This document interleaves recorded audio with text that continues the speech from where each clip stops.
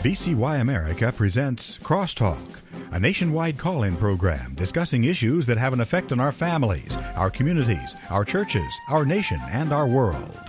Crosstalk, an opportunity for you to voice your concerns for biblical principles. And now live by satellite and around the world on the internet at vcyamerica.org. Here is today's Crosstalk. And friends, thank you for joining us on Crosstalk today here on VCY America. Many across this world are astonished as to the very existence of Israel.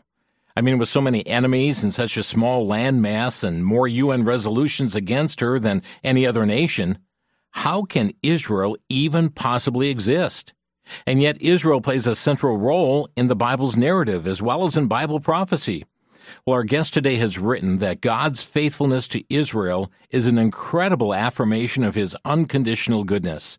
From God's promise to Abraham to today, we can see his hand continuing to guide and to protect the Jewish people.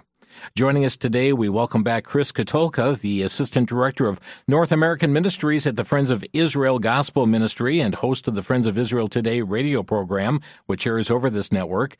He's a Bible teacher, a writer for Israel My Glory magazine, and the author of the brand new book, Israel Always. Chris, thanks for joining us today. Jim, great to be back on the program. Thanks for having me. Well, the story, Chris, of Israel is just really a fascinating one. Can you think of any other nation on this planet that has a story like that of Israel? There has never been a group of people that have been exiled from their land.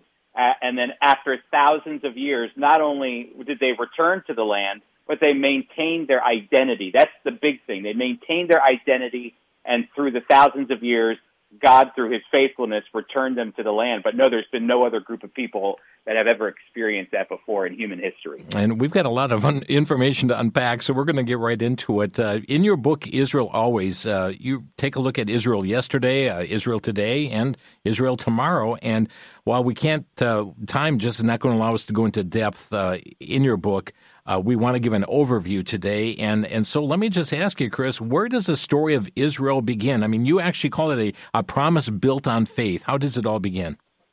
To me, the whole thing begins with Abraham. I always like to tell people, if you ever notice in the book of Genesis, from creation in Genesis 1 all the way to Genesis chapter 11, is a very long period of time, but it only takes up 11 chapters. You know, you would think that God would almost dedicate an entire book to creation and to the creation of languages and the spread of people around the world. But it just happens in 11 chapters, and I believe God does that on purpose because it's like a funnel that gets us right to this individual that God wants to focus on and his family, which is Abraham. And God in Genesis chapter 12 makes a promise to Abraham, a promise of the land of Israel, a promise of descendants, the Jewish people, and a promise of a multifaceted blessing. That actually is where we fit in as believers in the Lord Jesus, that one day through Abraham, all the families of the earth would be blessed in Genesis chapter 12, verse 3.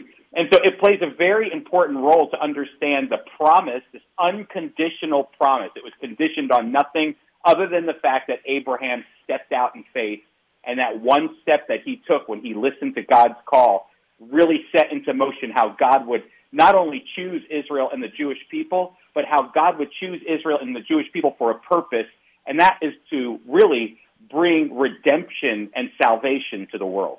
So you point out these three components in your book. You mentioned the land, the descendants, and a blessing. This was really more than just a promise, wasn't it? I mean, it was a contract between the two. It was the Hebrew word is called a cutting of the covenant. They cut a covenant, and it's so fascinating, Jim, because when you go to Genesis 15, Abraham, a great man of faith, actually begins to doubt. He's wondering, God, is this really, are you really going to fulfill your promises to me? Because he looks around, he's definitely being blessed, he's being protected. He's in the land of Israel now in Genesis 15, in the land of Canaan, but he notices he doesn't have any heirs to his inheritance. He has no children. And so he begins to doubt God. And God says, I promise you I'm going to give you this land and fulfill this promise. And so he cuts the covenant by taking these animals and splitting them in half. And Abraham knows exactly what to do. If you read it, God says, get these particular animals and split them in half. And Abraham begins to do it. And then all of a sudden, Abraham falls asleep, and it's God who walks through the pieces alone. And I always tell people this is an ancient mortgage contract. It's a mortgage. This is actually the way that people would buy land from one another in the ancient day. They would take animals, they would cut them in half, they would link arms or stand next to one another and walk through the pieces together. Wow. And ultimately, the vision was, hey, if you don't fulfill this promise that you're making to give me the money or give me the land, then you're going to end up like that animal that got split in half. And so it's a curse, actually, what they were doing. So God actually put a curse on his name if he doesn't fulfill the promise that he made to Abraham. Chris Katulka with us here today from the Friends of Israel Ministry and author of the book Israel Always. Chris, as we mentioned, this was a covenant given to Abraham. Now, we hear a lot today about the Abrahamic faith. So if this was a promise to Abraham, then don't all of these faiths qualify as falling under this covenant? No, you know what? Right after Abraham, that's where the division, that's where we begin to have an issue specifically between the Muslim faith and the Judeo-Christian faith. For Jewish people and Christians, we believe that the line inheritance ran through the son of Abraham, who is Isaac. But for the Muslim faith, they believe it was Ishmael. So technically, there's a massive divergence that takes place right there in that very moment, right after Abraham passes his inheritance along. That inheritance of that promise of the land, descendants, and blessing, we believe biblically goes to Isaac and in his descendants, Jacob and the sons of Israel, which is the line that Jesus is in. And that's very important to make that distinction here, because we see often in Scripture, the Abraham to Isaac to Jacob, and it's that distinction that Scripture itself makes. And to be biblical, that's what we need to look at, that lineage.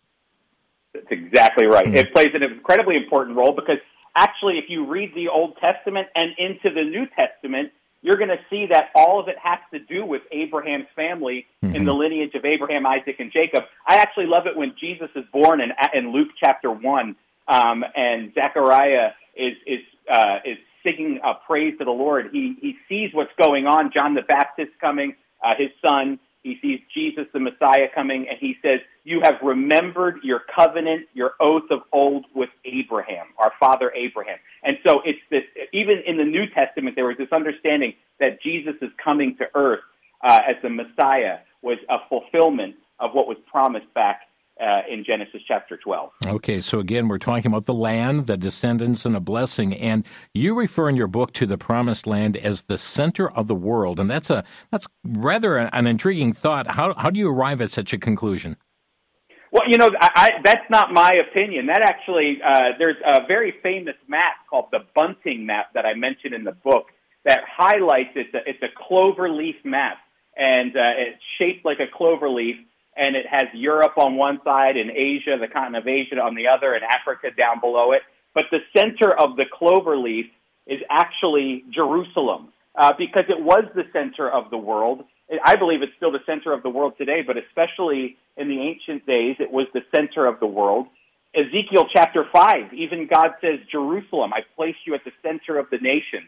And the reason it's so important is because when God called Abraham to Israel, when he called him to the land, he didn't just pick a place, Jim. He didn't just go, spin the globe and put his finger wherever he wanted to, hopefully land Abraham. He chose Israel because it is the land bridge that connects the African continent to the Asian continent to the European continent. And so the whole world already was traveling through the land that God chose for Abraham to go to.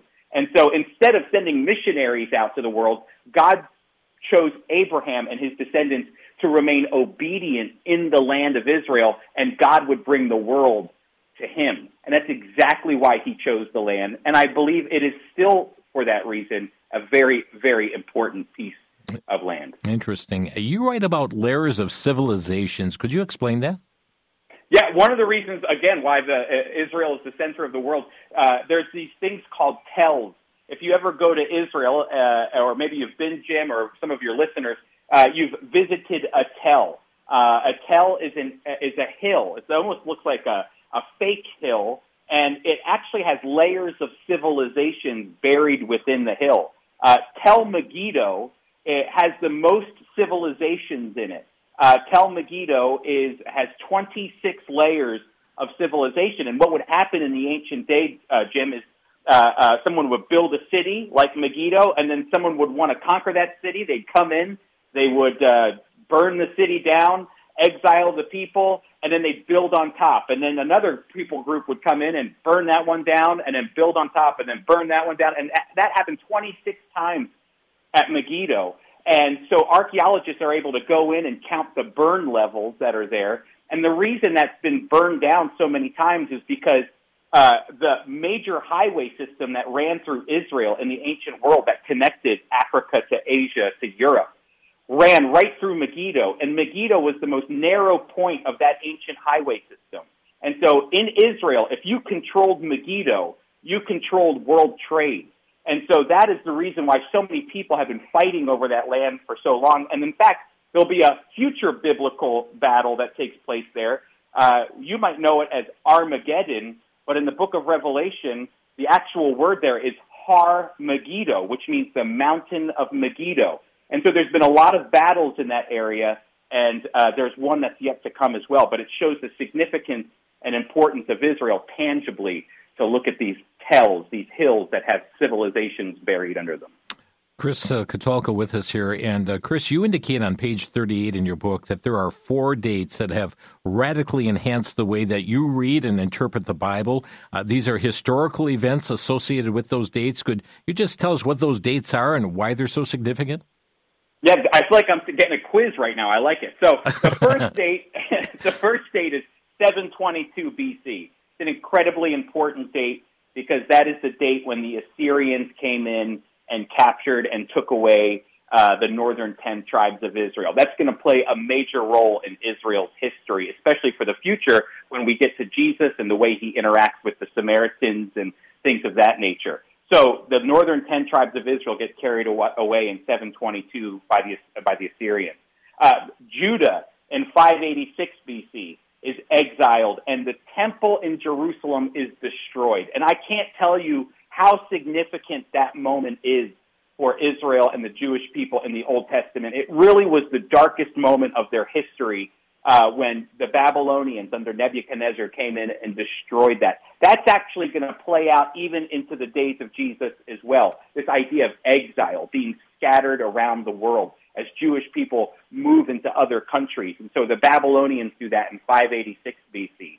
So those are 2 very, very, very important dates. There's also another big one, which is 70 AD, when the temple was destroyed. That plays a major role as well. So when the temple later on is rebuilt and destroyed, that one's ultimately destroyed and plays a major role. But all of that all those dates are kind of monikers for how to understand what's going on in the scriptures, why the prophets are even writing. The prophets are writing during these times, Jim, when the nations are coming in, and these dates play major roles in how we read and understand the Bible. Friends, we're going to take a quick break. Chris Katulka with us today put out a brand new book entitled Israel Always. Just really fascinating, looking at Israel's past and present and then also the future as well.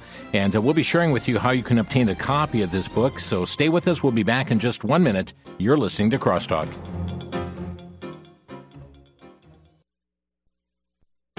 Back to Genesis with Dr. John Morris, author and seminar speaker with the Institute for Creation Research.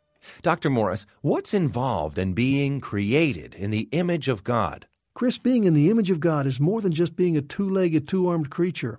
There is some sense in which God uses a human form to express his own nature like the arm of the Lord, but God does not have a physical body. I suspect that the image of God deals with our spiritual nature, our appreciation for beauty and ability to love, and our ability to love and reject God, and of course our eternal soul. A recent research project identified perhaps another aspect. It was shown that those people who love others and provide emotional support for others live longer themselves. These are godly qualities, and maybe that's part of being the image of God. If we live like that, it's beneficial. You see, Chris, even the way we act, it all goes back to Genesis. Thanks, Dr. Morris. For more on creation, visit our website at www.icr.org.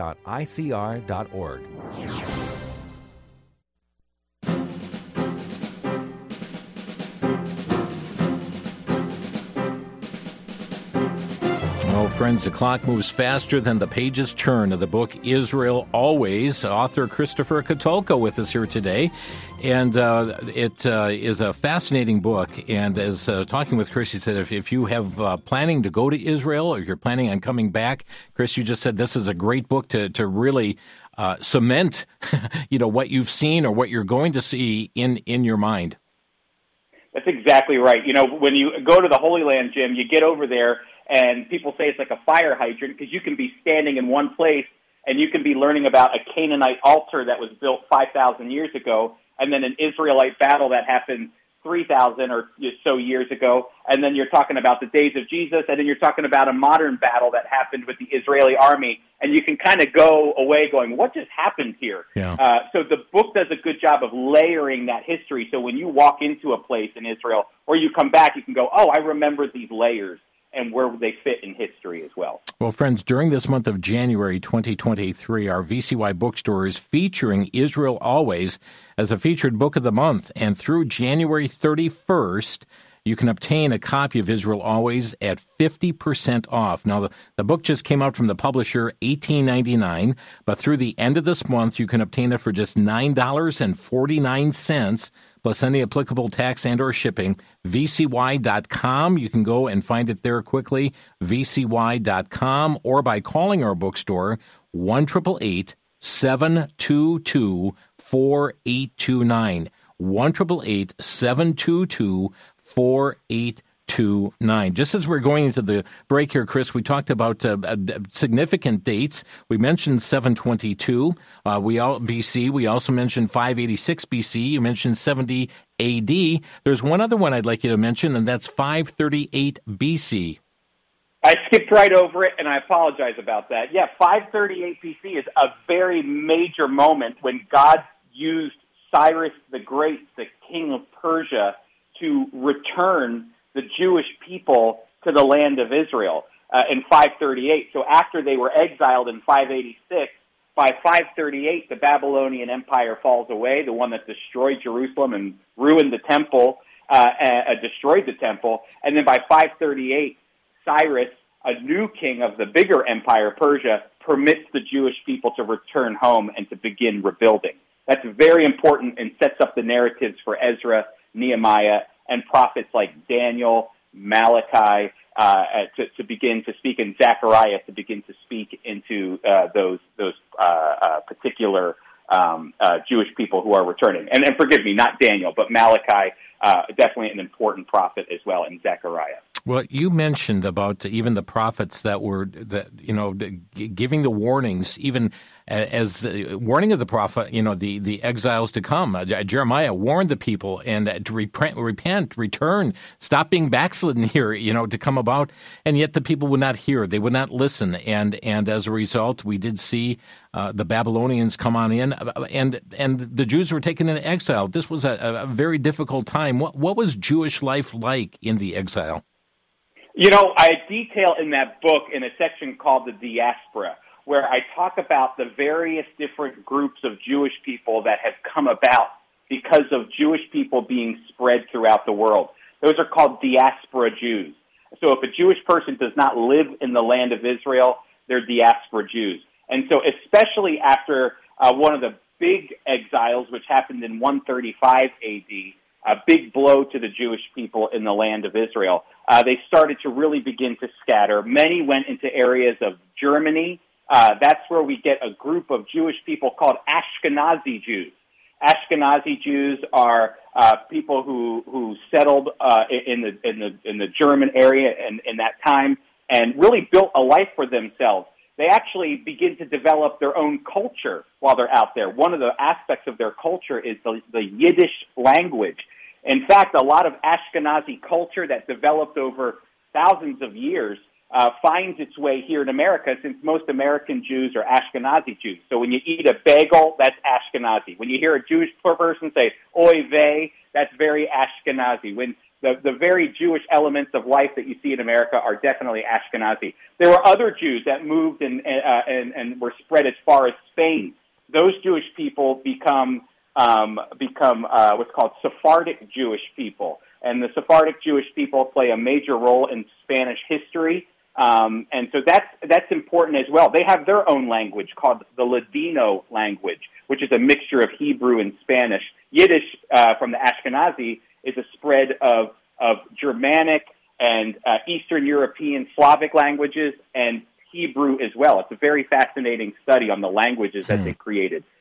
They actually, because of 1492, if you remember, as Columbus is coming over to America, well, Jewish people were actually kicked out of the land of Spain at that time, Sephardic Jewish people, and they find themselves in areas of North Africa and even into some areas of the Middle East. There's another group of Jewish people called Mizrahi Jews. These are Jewish people that lived in the Middle East, like Yemen, Iraq, Iran. These become Mizrahi Jews.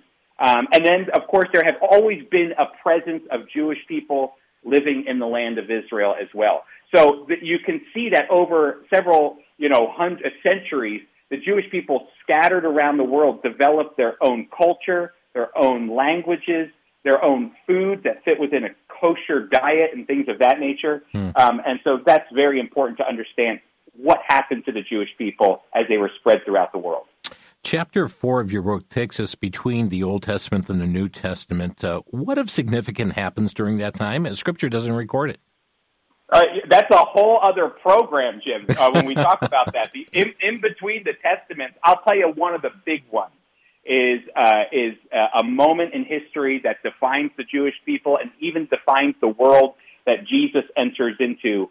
And that's when Antiochus IV Epiphanes, in 167 BC, that's in between the book of Malachi and Matthew, an event that's not recorded in the Bible. He actually puts to shame the temple by slaughtering a pig in the temple. He desecrates the temple, and he tries to desecrate the people. He wants the Jewish people to stop being Jewish, and he wants them to be Greek like he is. And in doing so, he commanded they stop reading the Torah, no more circumcisions, no more Sabbath, no more kosher eating. They needed to be Greek. And so what happens is eventually a band of Jewish people from the family of Mattathias, you might know them as the Maccabees, fought against the Greeks and defeated them and rededicated the temple that was desecrated by Antiochus and gave it back to the Lord. And that day is known as Hanukkah. And Hanukkah is a celebration of independence and sovereignty and God's miracle in helping the Jewish people during a very dark time. In fact, at Friends of Israel, we like to say there wouldn't be a Christmas without Hanukkah because the Jewish people were on a fast track to being eliminated. But it was Mattathias, an old elderly priest from Modi'in, Israel, who stood up against the Greek king and said, I would rather die than abandon the law of my ancestors and my God, and fought against Antiochus and won the battle and won independence. And so that is a major story because when you get to John chapter 9, Jim, who's celebrating Hanukkah? Jesus is celebrating Hanukkah. So that plays an important role of how what happened in between Malachi and Matthew develops into the world that Jesus would step into. Chris, you're right. That's a program all by itself.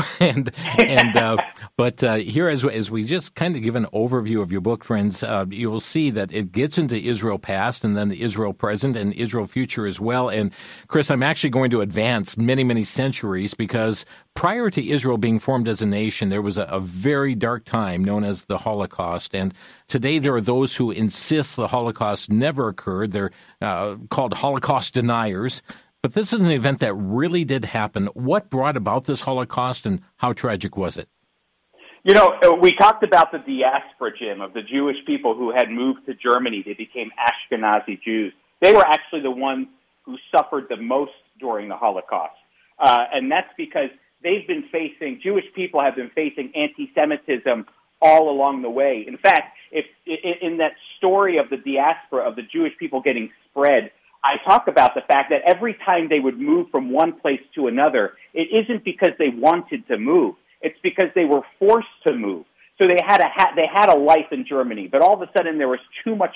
In the ancient, a long time ago, the Ashkenazi Jews had a life in Germany, but then all of a sudden what happens is there's persecution, and they were forced to go into Russia and Poland, and that's the spread of how they move up to Warsaw and those places. The problem is, anti-Semitism, Jim, has been following the Jewish people wherever they go. So how did the Holocaust come about? It's been brewing for a very, very long time leading up to the Holocaust.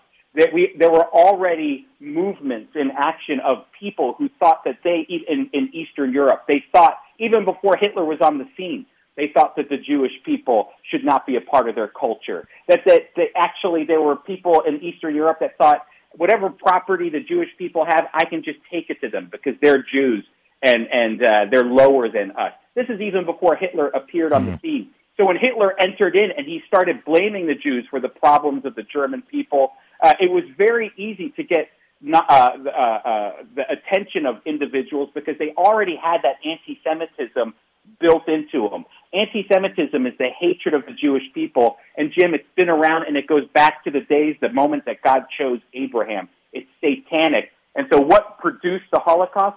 Well, of course, Satan did that. Satan was acting.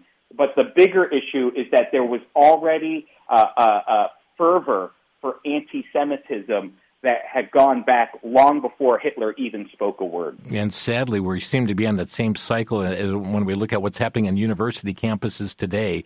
I mean, this growing anti-Semitism is going to shocking levels here once again. Exactly. I actually have a colleague. He's my boss. He's a Jewish believer. His name is Steve Herzig. And some of the things that he's been hearing come out of celebrities' mouths recently, like Kanye West. He says, I never thought I would hear the words that my grandparents heard in Eastern Europe. Wow. And so, that is the kind of feeling that Jewish people have right now as anti-Semitism continues to rise. And so the slaughter of 6 million Jews, it's for that reason, Chris, we hear those words, never again, having great significance to them. 100%. And that's why people fight against anti-Semitism. That's why Friends of Israel fights against anti-Semitism all the time to remind people that the Jewish people are God's chosen people. We're just a minute from the break, and we're going to be looking at Israel in even more modern times, and how she came to be a nation. But, Chris, I know here before the break, if you can get a word in, you've got a magazine that your ministry puts out entitled Israel, My Glory, and just give us a word about the magazine, how our listeners can obtain it. I would love your listeners to go to israelmyglory.org/subscribe, and they can get a 1-year free subscription of our award-winning Christian magazine that teaches all about Israel and the Jewish people from a biblical perspective. It talks about Christian trends on support for Israel. It stands up and highlights anti-Semitism and church persecution or Christian persecution that's going on. It's a free magazine for 1 year if no one's ever subscribed before. And I have a phone number, too, Jim, if people would like to reach out. It's 800-257-7843, and that will get them a 1-year free subscription to Israel, My Glory. Wow, tremendous. Again, friends, for that 1-year free subscription, you can go to israelmyglory.org/subscribe, or you may call the toll-free number of 1-800-257-7843, and asked to be put on the list to receive Israel, My Glory. Well, the book is available through the VCY bookstore, 1-888-722-4829. But, friends, we've got a whole lot more information to share, so stay with us. We'll be back in just a minute. This is Crosstalk from the VCY America Network.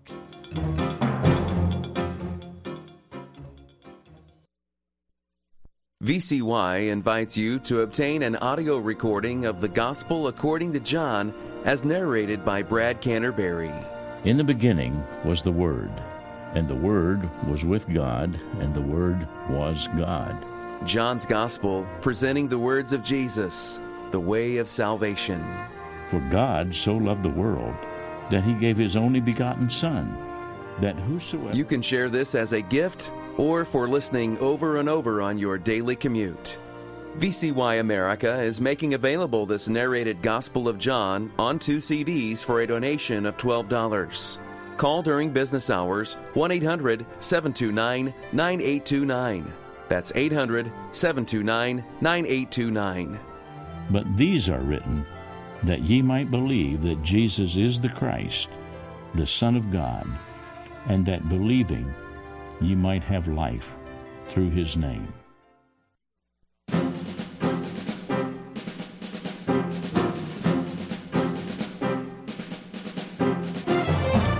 Israel Always. Very fascinating title, but it's true. God laid down a covenant with Abraham and made a covenant, a promise to Abraham that was an everlasting, not just was, but is an everlasting covenant pertaining to the land, to the descendants, and also a blessing of which you and I, believers in Christ, are recipients of that blessing as well. We're talking about this book, Israel Always, and just a reminder, it is available at half off this month of January at the VCY bookstore, just $9.49 plus any applicable tax or shipping. And you can obtain it by going to vcy.com, or by calling our bookstore 1-888-722-4829. That's 1-888-722-4829. We'll tell you more later as well. We'll give you the number again to order Israel, My Glory.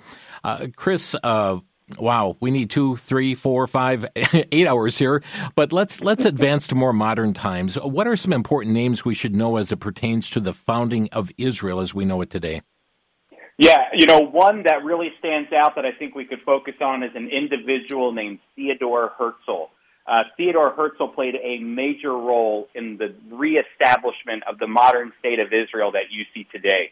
In fact, we were talking about the Holocaust and about how people were already showing anti-Semitism before Hitler was even born.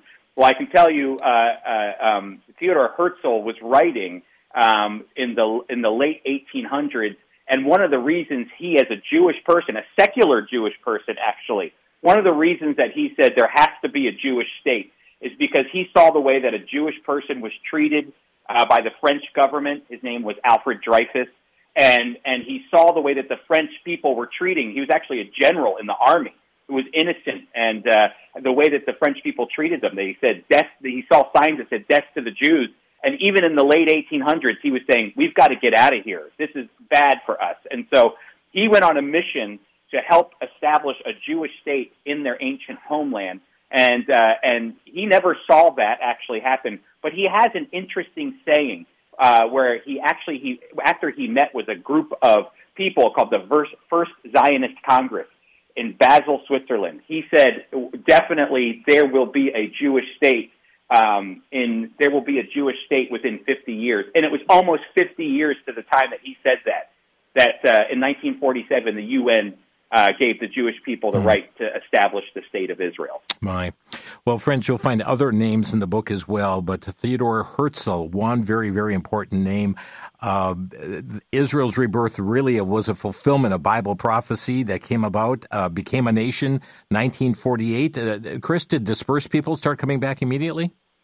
They were already coming back. That was the important thing, is that Theodor Herzl was influential. There were already Jewish people that were migrating back to the area when it was under the control of the Turks. And so that's very important. So Jewish people are already going back. But Theodor Herzl was one. There was a Zionist movement. There were Jewish people who were looking forward to the reestablishment of a Jewish state. And so there were already movements happening. One of them was definitely the guy who helped reestablish the state of the language. And so his name's Eliezer Ben Yehuda. He had moved back even before Israel became a nation. So there was already a large population of Jewish people living in that area before Israel even became a state. It's hard to talk about Israel without mentioning a very significant war, 1967, the Six-Day War. What happened is truly remarkable. Yeah, I'm telling you, you want to talk about the odds being against the Jewish people. Go back to the wars of Israel, 1948, the Independence War, 1967, the Six-Day War, 1973, the Yom Kippur War. They were always outnumbered 10-1. And definitely as time passed between 1948 and 1973, of course, Israel's army became more advanced. But 1967, the entire Arab world was surrounding them, and they were willing to push Israel into the sea, and they wanted to. Fortunately, Israel acted first out of defense, but that saved them because they would have literally been pushed into the Mediterranean Sea with all of the nations surrounding them that wanted to push them and get them out of the land of Israel. So 1967 plays a major role, not even in showing the world that Israel was willing to defend itself and could defend itself, but also it played a major role in the Israel that we see today. So that when you come to Israel with me one day, you're going to see a Jerusalem and a West Bank. You'll go into the areas of Judea and Samaria. Those were once modern-day Jordan, but now it's under large areas of it are under the control of the Israeli people, the Israeli government. The Golan Heights, which was once under the control of Syria, is now under the control of Israel. And before, they even took in 1967 all the way down into the Sinai Peninsula. They returned all of that land to Egypt in peace for a peace treaty. But you can see how the 1967 war, they thought, okay, we're going to push we're going to use all these Arab nations will ally themselves with one another and push Israel into the sea. But ultimately, God had a different plan. Amen. And that's in fulfillment of His promise. That's exactly right. And it expanded and gave Jerusalem to the Israelis the control of Jerusalem. The Jerusalem that you see today, the old city, as you walk around the old city, was not a part of Israel between 1948 and 1967. And so when you enjoy seeing the old city, going to the Western Wall, going to the Mount of Olives, all of that is because of the war that happened in 1967. And so as we also advance toward today, we see this growing worldwide movement against Israel. We see hostility. We see the BDS movement, the boycott, divest, sanction movement. It seems the Middle East, Israel in particular, always in conflict. Why is that? Yeah, I'll tell you, it's biblical and it's spiritual, because I always like to say Satan ultimately hates what God loves. Satan is constantly attacking believers, attacking the church for the mission that we're on, to share the good news of the Lord Jesus. But he's also attacking Israel. He's been attacking Israel from the very beginning because God has a plan for Israel that is connected with the ultimate plan of salvation, and how God's plan for Israel affects not only Christians in the future, but ultimately the world, that God has a plan for Israel and the Jewish people. That means that Satan will do anything to stop God's plan. And so, there's a lot of different nuances all the time, but it's been happening since the very beginning, Tim, that God, Satan has been attacking Israel, and we see it even today in a more nuanced way. The type of anti-Israel sentiment that you're seeing today, Jim, isn't like wars of the past, like 1948 and 1963 and 1973. Now it's more of a war of boycott, divestment, and sanctions. Who can get to the media first to make Israel look bad, the way the media paints Israel. It's more a war of words and pictures than it is an actual physical war. And what a slap in the face to Israel. I mean, when I think, and you document this in your book too, the advancements that have come from Israel, how Israel is benefiting the world in areas like pertaining to agriculture, technology, and health. I mean, Israel has really given us many advancements in this world. It's always a funny thing to see somebody who wants to boycott, divest, and sanction Israel when they're on their phones telling everybody how they want to boycott the very nation that helps make the phone that they're holding in their hand, or the computer that they're typing on, or the medicine that they even take. You don't realize, but how many Israel has one of the largest generic drug pharmaceutical companies in the world, named Teva. So people don't even realize how many drugs are helping people around the world to just live, basic maintenance drugs. And so to boycott those, would be foolish. But they don't realize how much Israel has helped the world even today. Well, friends, you can obtain the book, get more information about Israel today, but I also want to take a look at Israel tomorrow. You indicate, Chris, that Israel has a place in Bible prophecy. What lies ahead for Israel? What lies ahead is a great, great hope for Israel. God has a plan. As Paul said in Romans chapter 11, is God through with his people, with Israel? And he said in the most emphatic terms, may it never be. It can't happen. In fact, he even uses this if-then statement. And he says, if reconciliation has come to the world because of the fact that Israel has rejected Jesus, that means that, Jim, you and I have been reconciled to God through the work of Jesus Christ. Amen. As a Gentile, we have received salvation because of the events that happened in the past. Well, Paul says that's only half the story.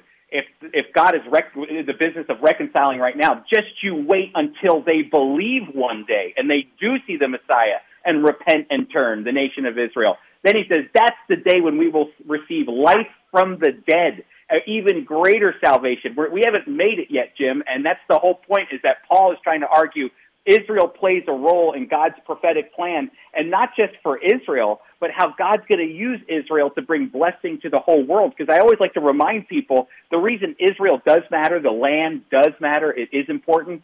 Jesus is not coming back to America or Europe. He's coming, or South America or Africa. He's coming back. We know exactly where he's coming to Jerusalem, on an area in Jerusalem called the Mount of Olives, and his feet will touch down there, which means God values Israel, the Jewish people, the land, and how that all plays in to the one day when the Prince of Peace returns to bring peace from the city of peace. That is incredibly important for how we anticipate God's kingdom to be set up on earth. Friends, there's so much more to share, but we've given you perhaps a thumbnail sketch of what's in Israel Always, experiencing God's pursuit of you through his chosen people. The book is available as a book of the month at the VCY bookstore through January 31st. You can obtain a copy of this at 50% off. The book just came out at $18.99, but through this month, January 31, you can get it for $9.49. Plus any applicable tax or shipping. It's available at vcy.com, or by calling 1-888-722-4829. I'd like to open our phone lines right now. Time is short, but we'll try and get a few calls in.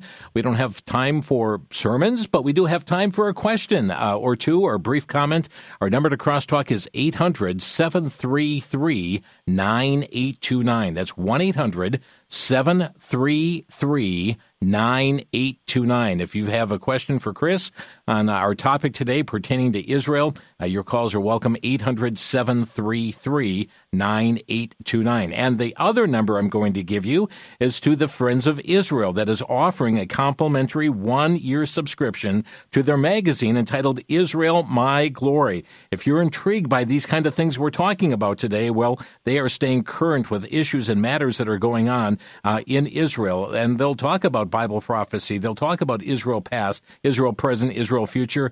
It's available by calling Israel My Glory at 1-800-257-7843. That's 800-257-7843, or go to the website israelmyglory.org/subscribe, and you can put your information there for a 1-year free subscription. Well, our lines are already packed out here, Chris, so we're going to have a lot of interaction here in our final segment. Praise the Lord. Okay. So, friend, we're just seconds from the break here, so rather than interrupt a caller, we'll take the break and we'll come right back to your calls here on Crosstalk. And again, the book is called Israel Always, and you can reach out to the VCY bookstore. VCY.com will be the quickest. If you get a busy signal, just call them back later. They're available till 6 p.m.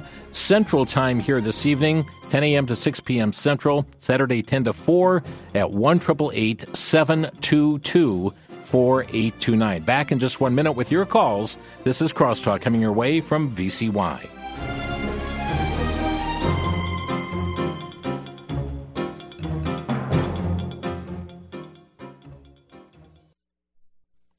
For the Worldview Report, I'm Brandon House. Our website is worldviewreport.com. In 2006, Ben-Gvir was stopped by police trying to do what? Make an animal sacrifice over Passover on the Temple Mount. That was 2006. In 2017, Ben-Gvir, as an attorney, represented returning to the Mount activist who also wanted to perform a Passover sacrifice on the Temple Mount. Well, guess what? Ben-Gvir is now in charge of the police on the Temple Mount. Yes, he's in the Benjamin Netanyahu government. Folks, this is getting very interesting. And a group of people are now asking his permission to have an animal sacrifice this coming April on the Temple Mount. He's already tried doing it himself back in 2006, represented a group in 2017. What do you think he'll say? It fits in with Bible prophecy. As the nation of Israel is said, according to the book of Daniel, we'll go back to animal sacrifice. Stay tuned.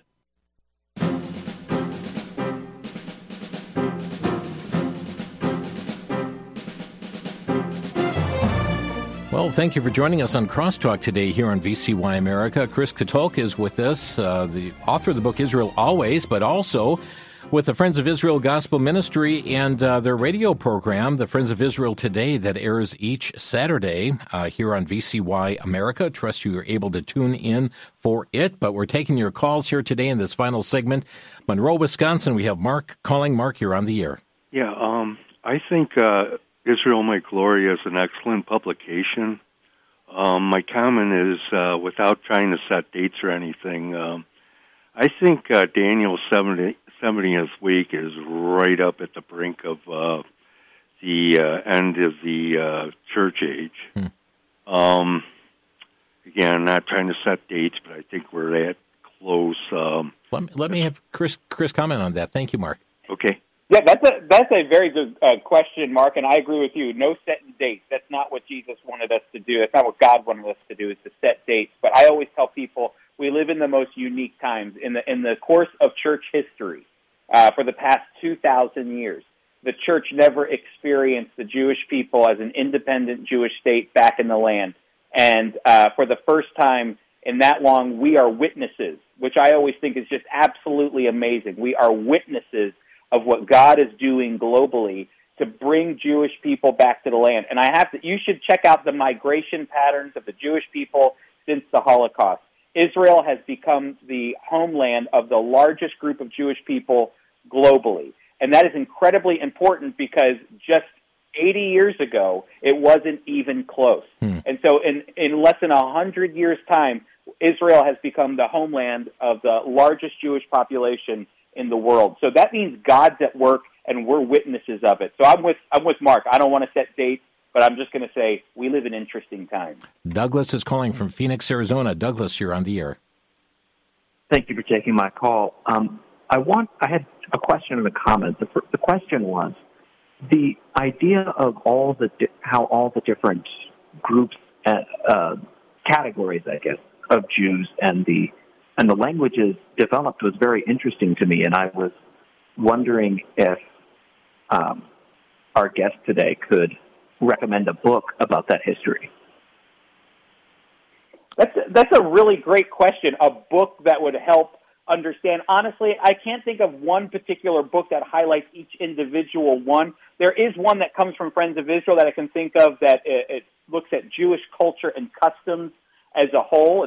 The book is called Jewish Culture and Customs by Steve Herzig, and that one looks at each individual group, the Ashkenazi, the Jewish, the Sephardic, the languages, the culture, all of that. And he comes from an Orthodox Jewish background and became a believer in his 20s in the Lord Jesus. So that you can find at Friends of Israel's website, foi.org. It's called Jewish Culture and Customs. Thank you, Douglas. Jane is calling from Casper, Wyoming. Jane, you're on the air. Hi. I just want to say that in 2020 we joined a church that when the other churches closed up, and it was a little home church that passed out tracts. We went door to door to pass them out to try to win people to the Lord. Mm-hmm. But on the front of the tract it said anti-Zionist. Is that the same as anti-Semitism? Wow, that is a fantastic question, and here's the reason why, because it's actually a major debate right now. The debate is anti-Zionism, which means I don't like Israel. Zionism is, if you're a Christian and you believe Israel, Jewish people deserve to live in their ancient homeland called Israel, then you're a Christian Zionist. You don't even have to believe it by the Bible. As long as you're someone who believes Israel has a right to exist and Jewish people have a right to exist in their ancient homeland, you're a Zionist, you're a Christian Zionist. And so that's really important. But the problem is that there's this awkward connection between anti-Zionism and anti-Semitism, because people will say to you, oh, no, I just hate the state of Israel. I don't hate Jewish people. Well, it's a Jewish state. So you can't separate the two. And I will be honest with you, oftentimes when people do rallies and things of that nature, of an anti-Zionist rally, it always turns into an anti-Semitic event in some way or some form of targeting Jewish people, targeting Jewish businesses, things of that nature. So you're actually asking a really important question. Is anti-Zionism anti-Semitism? Yes, I believe it is. People argue differently, though, but I believe it actually always leads to anti-Semitism. Jane, thanks for calling. Philip is next in Duluth, Minnesota. Philip, you're on the air. Yes, thank you. I have two things that I'd like your guest to comment on. First, any comment on the phenomenon of Rav Yanuka Yehuda Shlomo? And the other thing that I find curious is Israel's wholesale embrace of the vaccine. I'm done. Thank you. Chris? Yep. You know, I'll go with I don't understand what he was saying for his first question. I apologize about that. But for the second question, yes, Israel did embrace the vaccine. I'll be honest with you. It's everyone's discretion, but there were also people who didn't want to get the vaccine in Israel. They had their own issues as well, mainly among the more Orthodox Jewish community and the Muslim community as well. They did not want to receive the vaccine. But again, you have to look at what was going on over there. Yes, Israel did adopt the vaccine, and they still look at it as a reason for their successes. So that I'll have to let you talk to an Israeli about. Though. Okay, thank you for the call here. And under 60 seconds, we've run out of time for additional calls, and we apologize for that. But we do want to give you information where you can obtain more information on this issue. Chris's book, Israel Always, available at vcy.com, half off through the end of this month, or by calling the VCY bookstore 1-888-722-4829, 888-722-4829. And again, Chris, if you'd repeat that offer for the magazine. Oh, I would love your listeners, Jim, to call 800-257-7843. If they've never subscribed to Israel My Glory, please call and get a year-free subscription. That's 6 issues of our award-winning Christian magazine, Israel My Glory. I think you already heard a caller say it's a great magazine, and I can't agree more. And so that number is 800-257-7843, and then it's israelmyglory.org/subscribe online. Well, Chris, thank you. You've packed a lot into this book, and there's a lot to digest, one that we could have done multiple interviews on, but thanks for putting it in print form. No problem. Thanks for having me, Jim. Great. And stay on the line for just a moment, if you would. Chris Katulka with us today from Friends of Israel Ministry. Again, they do have the radio program, the Friends of Israel Today, that airs over this network. But the book today entitled Israel Always. And, friend, just a reminder to be praying for the peace of Jerusalem. Thanks for listening. You've been listening to Crosstalk via satellite and the Internet from VCY America. Views expressed may or may not be those of this station. For a CD of today's program, send a donation of $6 or more to VCY Tape Ministry, 3434 West Kilbourne Avenue, Milwaukee, Wisconsin, 53208. Or download by RSS or podcast from crosstalkamerica.com. And join us again for Crosstalk.